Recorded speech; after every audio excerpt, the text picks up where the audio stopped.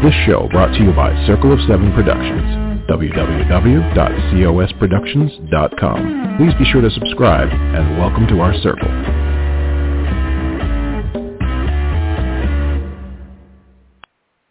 Hello, everybody. This is Patricia W. Fisher with Readers Entertainment Radio, and it is May 20th. So I know a lot of you have just congratulated graduates from graduating college with their bachelor's, master's, and PhDs, and even associate's degrees. And, congratulations. Welcome to a new, interesting, exciting phase of your life and world. So good for you. And it's also close to high school graduations. And so congratulations to the graduates across the country. I know that everyone's pretty excited about this new adventure in life. It's also Skincare Awareness Month. So if you don't already, go to the American Cancer website, and it'll have a thing for skincare, and there's ABCDs of what to watch for different, freckles and different things that just to make sure for skin exposure and such. You want to get that checked, because I actually had a surprise last year. I had a melanoma. It's not enough going on in the world, and ended up having a melanoma on my back. Luckily, we caught it very early, so the procedure they did was able to get it the first surgery, which is nice. But I would recommend making sure you go in every year to your dermatologist and make sure that they check you out and see if you got anything concerning, what to watch for. It's also Asthma Month, which seems weird because it's May.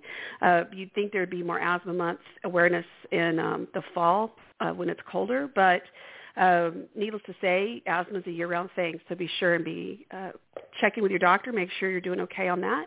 And it's also National Foster Care Month, which is something that's very near and dear to my heart, as our younger two. We got them, they walked through our front door 9 years ago this month, and we were able to adopt them 6 months later. So believe me, if anybody has any questions about foster care, please ask them. There's a group called Together We Rise, and there's plenty of other sources, really good, reliable sources about foster care. Or you can shoot me an email at patricia@patriciawfisher.com, and I'm glad to answer any questions you have or send you in the direction of those who know far more than I do. But we also, in this month, there's tons of books to read, and we are lucky to have an amazing author she's coming back. She was here not too long ago, and she's come back to talk to us again. So Laura Heffernan is the award-winning internationally best-selling author of fun, witty, romantic comedies and more serious women's fiction. After a few years of practicing law, she realized she much preferred arguing with her characters rather than real people, which is, you're always going to win if you argue with your characters. Somewhat. It's easier to win that way when not watching total strangers get married, drag racing queens, or cooking competitions. Laura enjoys board games, travel, board games, baking, and board games. And she lives in the Northeast with her husband and the world's most active toddler and two furry little beasts. Some of Laura's favorite things include goat cheese, Buffy the Vampire Slayer, Battlestar Galactica, the Oxford comma, and ice cream. And mind you, the Oxford comma is in there in her list that she sent to me just now. Not altogether. And the best place to find her is on Twitter, where she spends far too much time tweeting about writing, Canadian chocolate, board games, and reality TV. Her latest release, Sightseeing, is out now, and you can find Laura at her website, Facebook, Goodreads, Twitter, Amazon, and BookBub, and all those links are in the write-up of the show. Welcome, Laura. How are you, my dear? Thank you. Oh, that is quite a mouthful. I'm listening to all that. Wow, my bio's getting long. It is, and I'm always grateful for coffee in those situations, like we were talking about before the show started. Is like coffee's always the magical fruit there. So we always appreciate coffee. I have a full mug right here, and yes. It's exactly what I needed. So thank you for having me back. I had a really good time last time I was here. Yeah. I think we had going back to our conversation, and apparently it was around election night, so we were a little stressed. But we were. Oh, how times have changed. It has, and I have talked to a bunch of different people, and I'm going to keep it as on the surface as possible regarding a political thing, but I have to say, a lot of people I've talked to who were just, diametrically opposed to what I would vote for, a lot of people are like, things are kind of going back to normal, and people are, it's not too bad. That's okay. We'll give it a try. So really that's what you kind of hope for, is everyone kind of settles down a little bit and sees that there's different ways to do things. So that's always good. I am in a new house. Can you hear me? Yeah. Oh, sorry. I said, no worries. I'm in a new house since I last talked to you. I have a new identity. Yes. Yes. So I see that new identity, and I was looking at it. So tell me about your new identity here. So Ada Bell is a mystery author. She writes paranormal cozies. It really dates back to when I was a little kid, and my mom used to watch Murder, She Wrote with me every Sunday night, followed by Matlock, possibly not on the same day. I don't remember. Right. But we watched all of that. My school library had, I think, 4 or 5 Nancy Drew books, and I would go every day and check out one, and I just kind of rotated because I love the Nancy Drew. I get the Bobbsey twins. I get all those. Trixie Belden, and then one day I found out they were all written by the same person, and that really changed my worldview, but that is a different story. Right. Yeah, the Hardy Boys, Nancy Drew, Trixie Belden, all the same person. I had no idea. Yeah. I just blew your mind. I'm sorry. Well, it's fun to see those mysteries, and although it's interesting because like Murder, She Wrote, people are like, oh, it's really lighthearted, and you think, yeah, but people die every episode. It's like, it's not. Oh, okay, sure. It's not bloody, it's not. Yeah. But yeah. Well, I'm writing light, funny books where people die. Yes, it does happen. That's for sure in real life. I used to like, what was that? Dick Van Dyke had one. He was like a doctor. I'm trying to remember. I used to love that show. Trying to remember. And then, I really liked that show. It was Mark Sloan. It was Dr. Mark Sloan. His son was in the show with him, Barry, and it was like on Friday nights or something for a while. So, but it was similar to like Murder, She Wrote. But I can't remember what it was called. Yeah. So I'm going to have to Google it here in a minute. But it was fun. I mean, it was in the medical field, obviously, so you had a little bit of a different angle on it. But it was kind of like, Quincy was the medical examiner, and that was with Jack Klugman during the 70s. And then, then you had Murder, She Wrote, and then, what were some others? But a lot of it wasn't as twisted of a story as Agatha Christie's, growing up, but it was definitely something to solve. So, keep people guessing, pulling that thread of who did it. Right. My favorite part was always figuring out the answer. Right. I liked Encyclopedia Brown for that reason, because you could skip to the back and find the solution. Yes, I will admit I may have done that once or twice.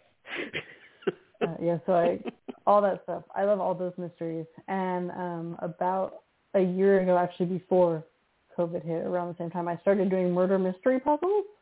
I discovered those. So you get a puzzle, and you actually, some of them, there's no picture on the box. You don't actually know what the puzzle's going to look like. But then there's a story in there, and you read the story, and somebody dies in the story, and then you put it together. You put the puzzle together, and then the answer to the mystery, if you don't skip ahead, the answer to the mystery is in the puzzle. So I was doing a bunch of those, and it just I think that kind of helped me realize like how much I love all that stuff, all the puzzles. So writing mysteries is just a different kind of puzzle than reading them, because I have to for sure make it tricky and think about it. When you're writing it, I guess everybody goes through when they're writing a mystery, and it's just like any story is, well, this is going to be totally obvious. But then it's not. I mean, how do you navigate that? I do have that issue. I have a friend that I will send her all of every book, and I say, okay, is the murderer really, really obvious? And also, is it completely out of left field? And her response is always, it can't be both those things, right? But as an author, that's what we worry about. Right. One thing I've tried is not deciding in advance who the murderer is. So I try to write it so there are multiple plausible characters. Sure. I am not a plotter. I keep a very detailed spreadsheet of what I've already written, but I usually don't plan stuff in advance. So that helps. If I don't know who the murderer is and I need it to look like it could be A, B, C, or D, then that helps a little. But I do have readers tell me, like, okay, well, on page 12, I thought it was this person. I say, okay, well, that's not good. So I need to either change what happened on page 12 or make the killer somebody else. Right. Well, I was talking to my kids last night about TV and these different crazy cliffhangers that people used to do, because, and I think we were watching Arrested Development or something, and they were like, no, don't end it on, because we had just finished season 1, and they're like, no, we can't. I'm like, it's 8 o'clock, go to bed. But we were talking about cliffhangers, and I said one of the biggest ones growing up for me was Who Shot JR, and I was trying to explain to them how this played out, and it was just like people were talking about it for months, and it was funny because the idea, and I'm sure you have it in your books too, is, oh, well, the first person that gets arrested, well, it's not them. So when Sue Ellen gets arrested, everyone's like, oh, well, she didn't do it then. Everyone had been guessing all summer, and it's like, oh, no, it's not her then. So yeah, it was very interesting to. Oh, no worries. We were my husband talking about those cliffhangers, right? But, yeah, we were talking about those cliffhangers, and then my daughter, my oldest, said, was that the same show that like they killed somebody and then they brought him back after like he was in the shower the whole season? I was like, yes, it was terrible. People were so mad. I thought it was a dream. He was in the shower? Yeah, it's a dream. I said, well, they at least could have put him in like a coma or something, make it interesting, like she'd been in a coma, worried about it all the time. But no, she was just asleep. It's like, oh, come on, guys. So, but, this is maybe why I'm not a TV writer. I'm not sure. But yeah, I think that's that weaving of the story and who's doing what. Do you find that when you go through your first draft and you've gotten it all kind of fleshed out, because you've got 3 books under Ida Bell right now, and you've got a 4th coming out in December. You get to the end, and then you start adding the little nuggets of information, or are you able to just kind of flow through it and you know decently well how you're going to plant those little clues? No, I always need to go back and plant the clues. Okay. Sometimes I need to change the clues completely. The sightseeing that I actually changed, I rewrote the ending from scratch like 3 times. So then I had to go back and change lots of stuff. I had breadcrumbs pointing at things that weren't there anymore. Oh, right. Okay, yeah. So, I mean, you have to like double check and triple check yourself to make sure you haven't sent them in the wrong direction. Obviously you have the red herrings, but I mean, you don't want to send them too far off. Yeah. Exactly. Yeah. So why do a different pen name for the cozies versus your regular name for the others? I spent a lot of time trying to decide what to do. One reason is just that my romantic comedies are largely traditionally published, and so I have that separation. Oh, I see. But the cozies too, it's just easier. You have a separate newsletter, so the people who only want to hear about the mysteries only hear about the mysteries, and the people who only want to hear about the rom-coms only hear about the rom-coms. So that was a lot of it too, and some of it just has to do with Amazon's algorithms. If you go to buy a mystery, you don't want to see that everybody who bought it also bought kissing books. You want to see other mysteries they read. Oh, interesting. Okay. So it keeps that clean. I mean, my mom always is going to mess that up. Thanks, Mom. I love you. But I get the weirdest also bots when she is, and that's fine. Right. But in general, it does help to have people who like mostly that genre as the ones who show up to affect that. Wow. I didn't even consider that. Yeah, because if you like, oh, she writes this too? Well, let me throw this down, Okay. So keeping that separate. And I guess, too, it's just a different reading demographic. I mean, like you're saying, they're going for the cozies because they know exactly what to expect out of a cozy. So right. Just a little bit of a difference. Now, so you've got this character. How did she come about? How did you create your main character? She just kind of came to me. I don't even really know where Allie first originated. Probably taking long walks early in the pandemic when that was all we could do. Yeah. But she kind of revealed herself to me over time. Like at first I was just thinking about, what if somebody could touch objects and see things? And, what if she doesn't believe in any of that? And it kind of went from there. Yeah. Yeah. She's a bit younger just because that tends to be, it seemed to fit her. I almost feel like I don't think of my characters, I meet them. Like she revealed herself slowly to me and that's who I found. Yeah. Well, and it's interesting because people who don't write fiction or what have you, I've had so many conversations with fiction authors and saying, well, the characters will tell me, they'll talk to me, they'll do these things, they'll reveal themselves like you're saying. And people who don't write that, to just look at you like, do you need help? It's like there's something we don't know, and it's that no, they do. They slowly will tell you who they are. Probably at times that you can't write anything down. Right. Usually when you're in the shower or driving, I find that those are when I get most of them. At least now, thanks to technology, I can use Siri to leave notes for myself while driving. Mm-hmm. But it's pretty funny to read them sometimes later because what Siri writes down is often not remotely related to what I thought I was saying. Right. Yes, the computers are going to take over the world. So much for, voice text recognition. It's like, that's not what I said. But yeah, I think it's fun to come up with these new characters and have them create these little nuggets of themselves each book. And to see what's going on. So tell me, you've got these 3 books right now that are out. And the first one's free, correct? The Shady Grove Psychic Mystery, the first one, Mystic Pieces? It is free through June 1st. Okay. So just the timing, it happens to be free right now. I decided to do that to celebrate book 3 coming out. So then I'll probably make it free again around the time book 4 comes out. Okay. So you have Mystic Pieces, then you have the Scary's the Limit. The Scribe. The Limit. Thank you. That's my dyslexia kicking in. I couldn't pronounce that.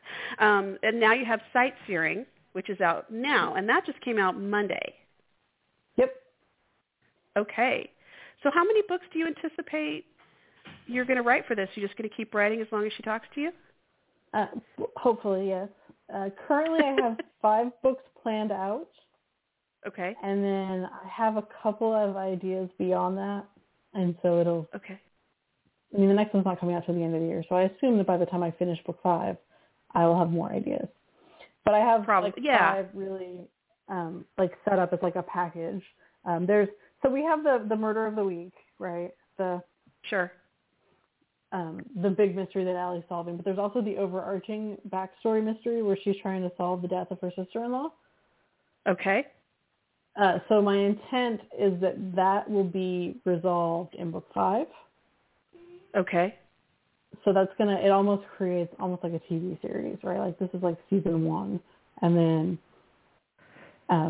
in book 6, we would try and, ideally I would bring in another big mystery to oversee everything. And then, right. And that would be like another 4 or 5 books. I feel like that's where you see that I just watch too much Buffy because they always have the big villain who takes over the whole season and then the monsters of the week that they're fighting. Right.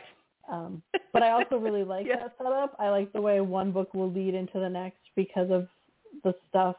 Like Allie's learning about her powers, and every time she learns about her powers, that helps her figure out a little bit more about what happened to her sister-in-law. Right. Right. And just peeling back those layers for sure. Right. Well, but you're right. A lot of fun. Yeah. Well, so you've got all this stuff going on. How do you keep it organized? Like, do you have a spreadsheet? Do you have like notes everywhere? I mean, how do you keep the consistency going? I actually have a spreadsheet and notes everywhere. So I have, okay. I have just a document where I just throw stuff down.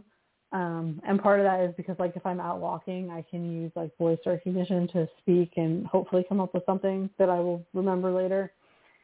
Sure. Or sometimes, like, if I'm on the treadmill, I can just type in some notes. So I have that. Nice. And then I have a multi-tab spreadsheet with everything. It's got all the characters. It's got descriptions of all the places, all this, the blurbs for every book, the blurbs for books I haven't even written yet that I'm hoping to write, what I want to happen. I track when everybody dies because I don't want to forget. I don't want to bring back a character who's gone. Right. You have to know if there was a body found or not, if they just disappeared or if there was actual body, because you don't want to bring somebody back who actually died. And yeah. Right. And how many books has this character been a suspect in? Because I don't want, poor Thelma to be a suspect in every book. Or maybe I do. I don't know. Right. Right.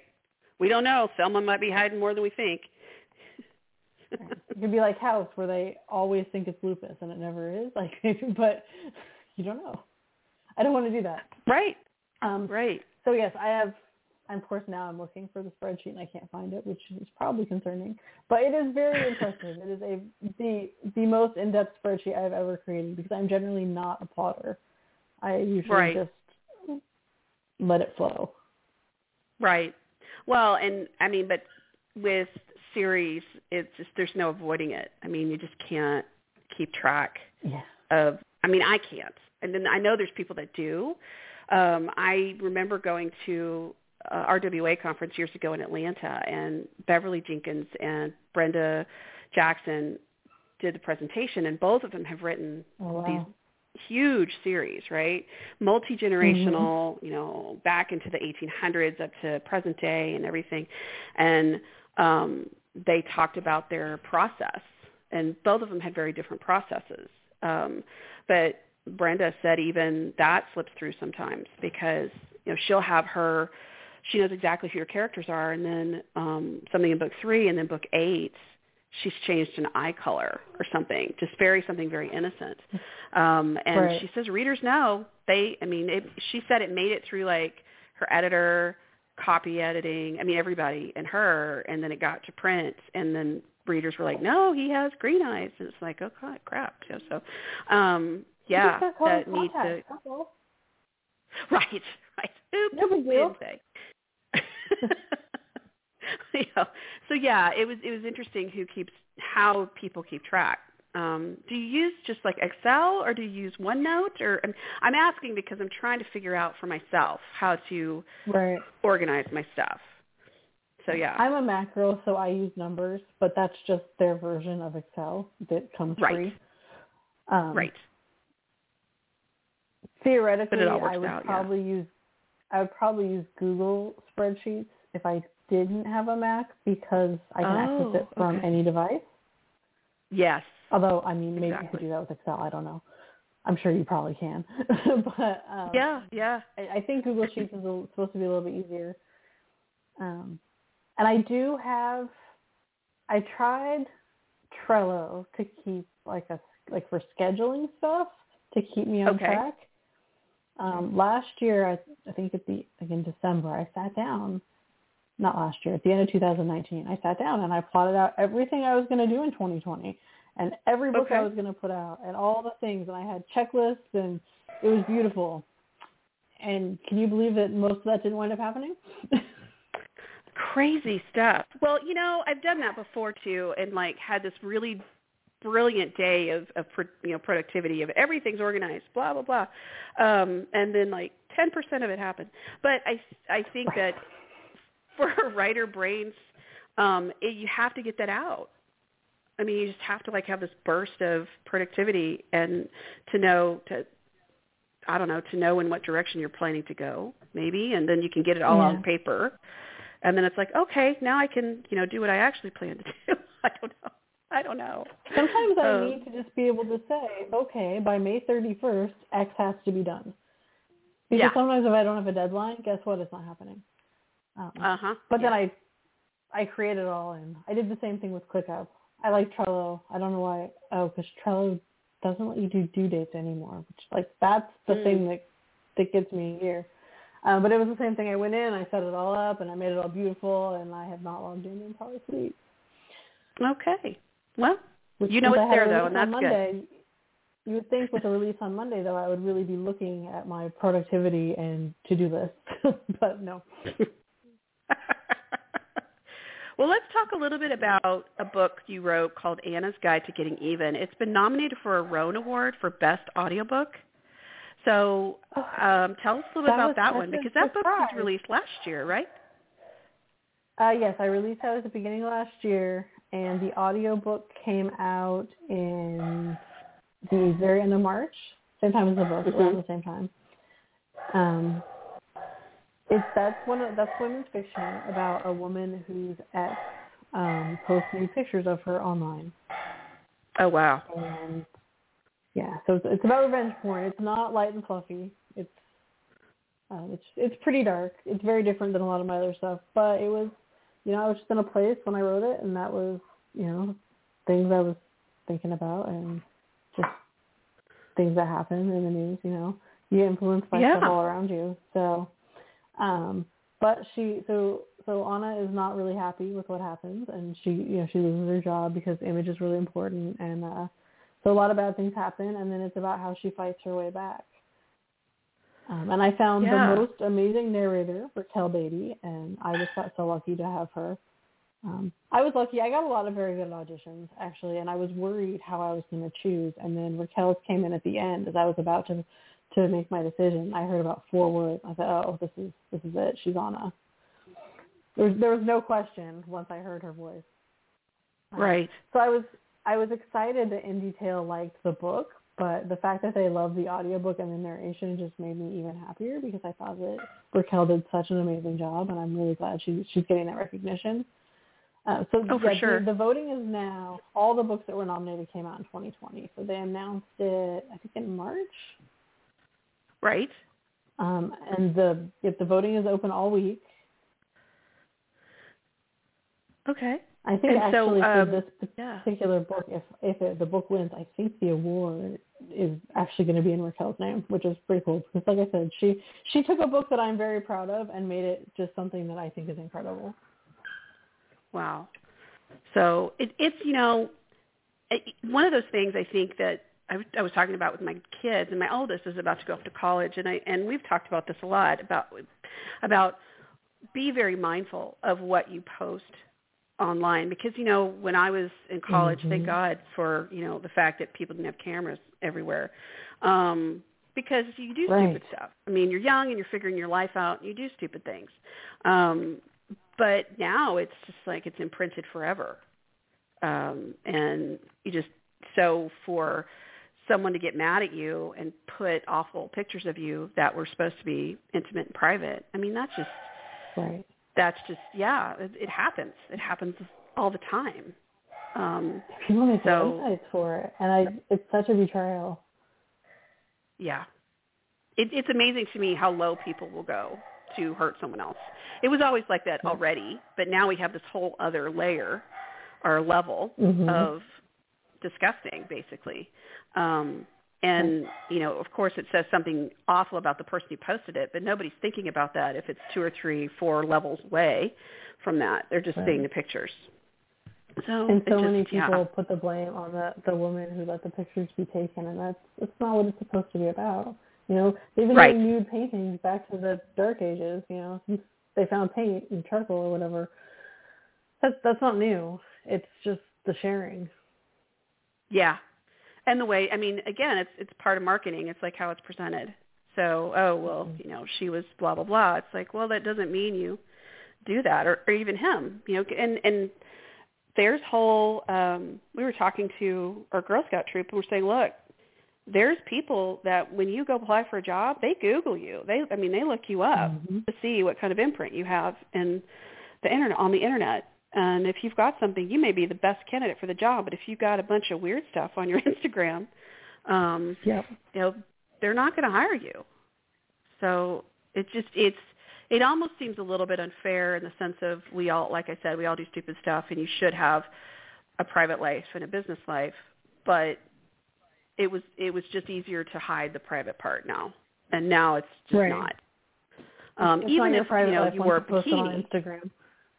Right. Like even if you like to nude sunbathe in your backyard and you're posting, great day to nude sunbathe, you're not bothering anybody. But if you have someone that's going to hire you and they see that you posted it, they're probably not, they may or may not be interested in hiring you. So, it seems like that level of privacy has just kind of been stripped away. But again, it's like people are hungry for the knowledge. And so I think a lot of people have to realize that not everybody needs to see your business. So, and it's definitely a balancing act. Mm-hmm. I know so many when people you were writing, who are... Go ahead. You said so many people are surprised. Like they'll post pictures of themselves on Facebook, like smoking pot, and then they're surprised that they get fired or something. Or people who even post. I think people say really terrible things about their employers on their Facebook or Twitter, and then get surprised when they're fired. It's like, well, they can see that. Your Facebook friends with your boss, people, they don't think about it though. You have to think about it now. I'm so glad that wasn't a thing when I was younger. I was pretty stupid. I think we all are, and clueless, and there's definitely a difference between clueless and stupid. But I know there's been a lot of screaming for a few years about, and even before, but more so in the past few years about First Amendment rights, and it's like, yes, you have the right to say what you want, but that doesn't mean you're free of consequence of what you say or post or, whatever, tattoo on your body. You can say those things, but that doesn't mean everyone's going to agree with you, and there are consequences to it. Right. So it's very interesting, the power of the word and how that plays. So you go from you've had these really cozy mysteries, and then you go to this really, like you're saying, this darker topic. How did you juggle that mentally? Did you write all the way through one and then you're done and then you go to the next one? Do you go back and forth between projects? How does that work for you? I am usually juggling multiple projects at the same time, and sometimes it's actually easier. I'm having a rough day to go to the darker project and then come, because sometimes you're just really not in the mood to write jokes or kissing. But I wrote Anna's Guide actually a few years ago. It was sitting for a bit, going through revisions and stuff while I just decided what to do with it, because I do have some traditional books, and there's always decisions to be made which direction to take things in. So I think when I wrote that, I don't remember if I was working on anything light and fluffy. I feel like there's actually a progression where my books got a little bit darker, a little bit darker, a little bit darker, and they get really light again. Right. But it's all about what's influencing me, what I'm feeling, what's going on at the time. To some extent, I think the mysteries may have just come about because, I was locked in the house for several months with a small child, and you start feeling stabby, and so you want to write it down. Yes. You need a healthy outlet for the feelings of rage that come with that situation. Right. Yeah. It's definitely bordering on insanity for sure. But that outlet is huge. And what is the feedback you've gotten from your readers about that particular book, Anna's Guide to Giving Even? I've gotten some really good feedback from it. The Roan or the Indie Tale review was amazing, and that made me really happy. But even friends of mine have said that they thought it was the best book I've written. Nice. So that's always nice. They are my friends, so. But sure. I usually don't go to my friends and say, hey, what's my best book? Because I don't want to put them in an awkward position of saying, well, I don't read your book. Yes, right. I know some readers plus if they go, let's see, which one is your favorite? And you're like, yeah, you didn't read them.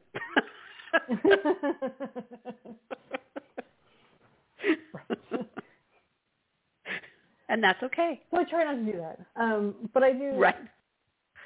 So I know that some readers skipped it because it is darker. I actually told my mom not to read it, although I think she did.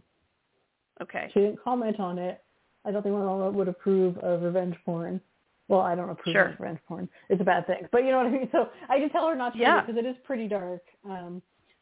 So I think it's just up to the reader to see what their tolerance level is. I think if people who enjoy my writing and are okay with darker topics will enjoy it.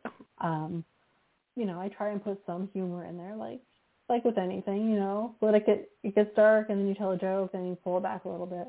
Because I personally, if I put out a book, I'm going to read it a good 15 times. So sure. I need some levity in there just for my own sake. Oh, for sure. I mean, everything can't be completely dark. I mean, there's got to be, even when you watch any sort of darker movies, there has to be a point of shift.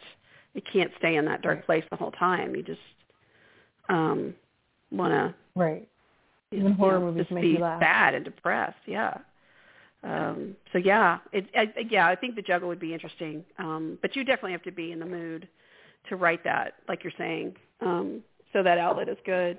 So you've got a few different series. So if people are wanting something interesting, so you've got the Push and Pull series, women's fiction. You've got the Gamer Girl series, Oceanic Dream series, Reality Star series, and then you've got a flash fiction. And then this is all under the Laura Heffernan umbrella. And then you've got your Ada Bell series with your cozy mysteries and our paranormal mysteries. So there's a variety of reads there for anybody who wants it. What is if you're working on the fourth book for the Ada Bell series, what other projects do you have rolling? I am re-releasing the Reality Star series, so that's taken up a bit of time. I got new covers for all of them, which are just adorable, and I love them so much that I want to print them on my walls. But so I've been rereading those, just not making major changes, but just looking for typos, because if you're going to reformat them, you might as well make sure that they're as error-free as you can get. Sure. And I found some funny things, like in one of them, the main character says, well, nobody wears a watch anymore, and it's just because I wrote them before Apple Watches came out.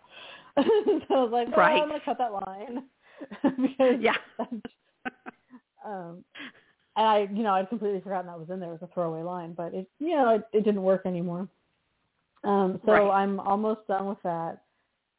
I'm working on a couple more Allie books, and then I have a Royals rom-com that I've been working on that I'm hoping will be coming out soon. Okay. Then I've got a book that's been sitting on the back burner for a while. I call it the anti-romance. It's more of an honest look at first love, but it is light, but it's not a romance. That's women's fiction, and that will probably be coming out this year. A lot depends on what is happening. My son is about to start preschool all day, and that's going to open me up so much for so many things I want to work on that I haven't been able to get to in the past 3 years. It's amazing, the brain power that's sucked away. I mean, if you don't say, everybody's got their own thing, but it's truly impressive. You were an attorney before becoming a mom, correct? Yes, I was. Okay. Yeah. Yes, I have my license. Right, and you still are, exactly. And so, but I don't think. I was a trauma nurse, and my husband was a pediatrician, and so we had done lots of overnights, late nights, lots of hours on call. You've done the same, reading and presenting and getting ready for cases and everything else. But I don't think I have ever been so exhausted than I was the first year my kids were born. You really figure out how little sleep you can get by and still function. Now, do you function well? Well, I think it's just like your baseline, like lizard brain function. But yeah, it's amazing how exhausted you are. Like beyond tired. So yeah, it's a whole different set of challenges for sure. One of my friends said that the reason she had 2 kids is because she was so tired that she forgot how tired she was the first one. Like, you're literally so tired you can't form short-term memories, and you don't know how exhausting it is. I mean, she loves her kids; they're great kids, but I understand that feeling. Yeah. I remember.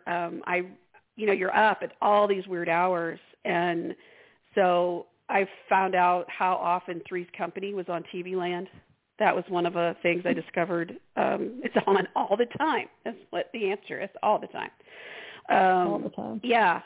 And it's interesting, too, because, when they're first born, you're up a lot. And you are able to, function in those tiny hours. I think I figured out how tired I was at about 6 months because they start to sleep longer.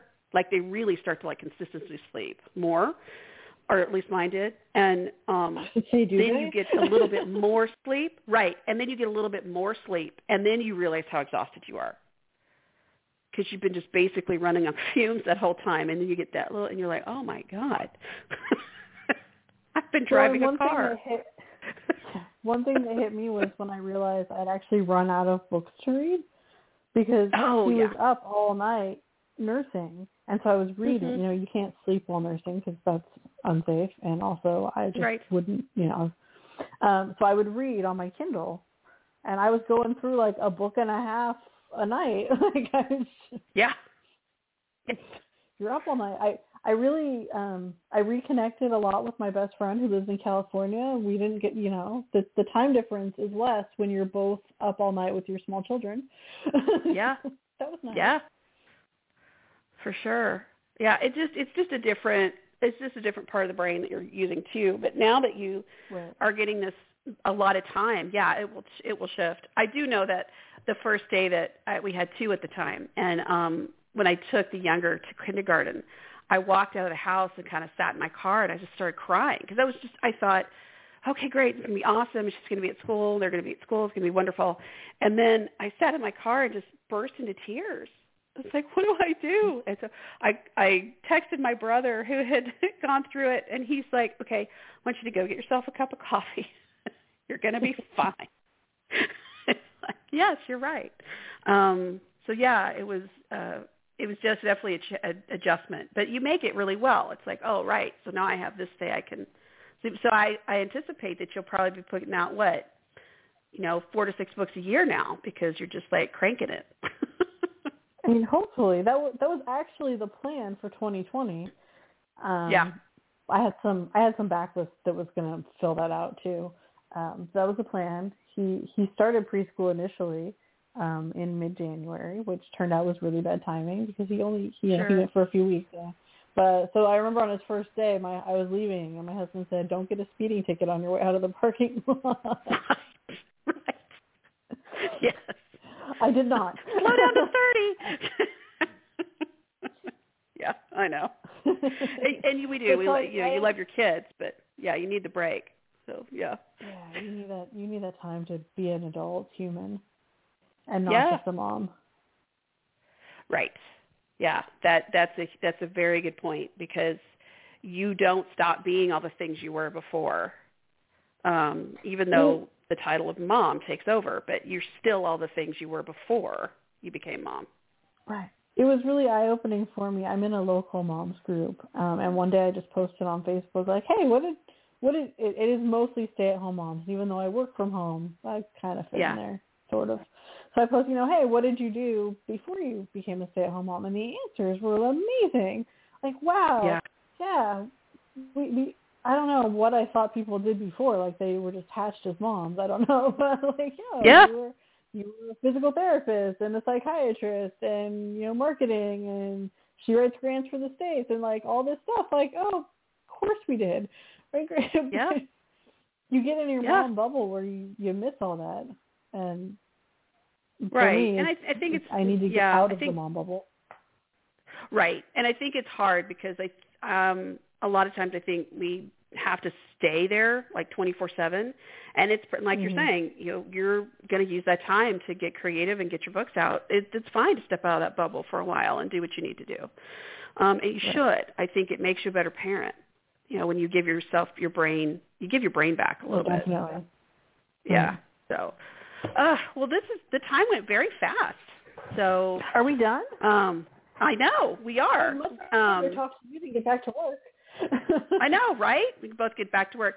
So if everybody's been listening, I've been talking to Laura Heffernan, a.k.a. Ada Bell. And Ada has a new book out right now for her paranormal series. And you can find Laura at her website, and you can, Ada has a website, yes?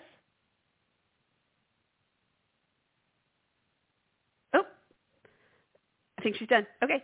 So, and I will put all the information and the links in the write-up of the show. The book that is out now is Sightseer, and it will be out. And then I hope Laura comes back and talks to us again near the end of the year, because she's got a ton of stuff that's going to come out this year. I would love to come back. This has been great. Oh, yay! So this has been Patricia W. Fisher with Readers Entertainment Radio. Everybody, keep on reading. This show brought to you by Circle of Seven Productions, www.cosproductions.com. Please be sure to subscribe and welcome to our circle.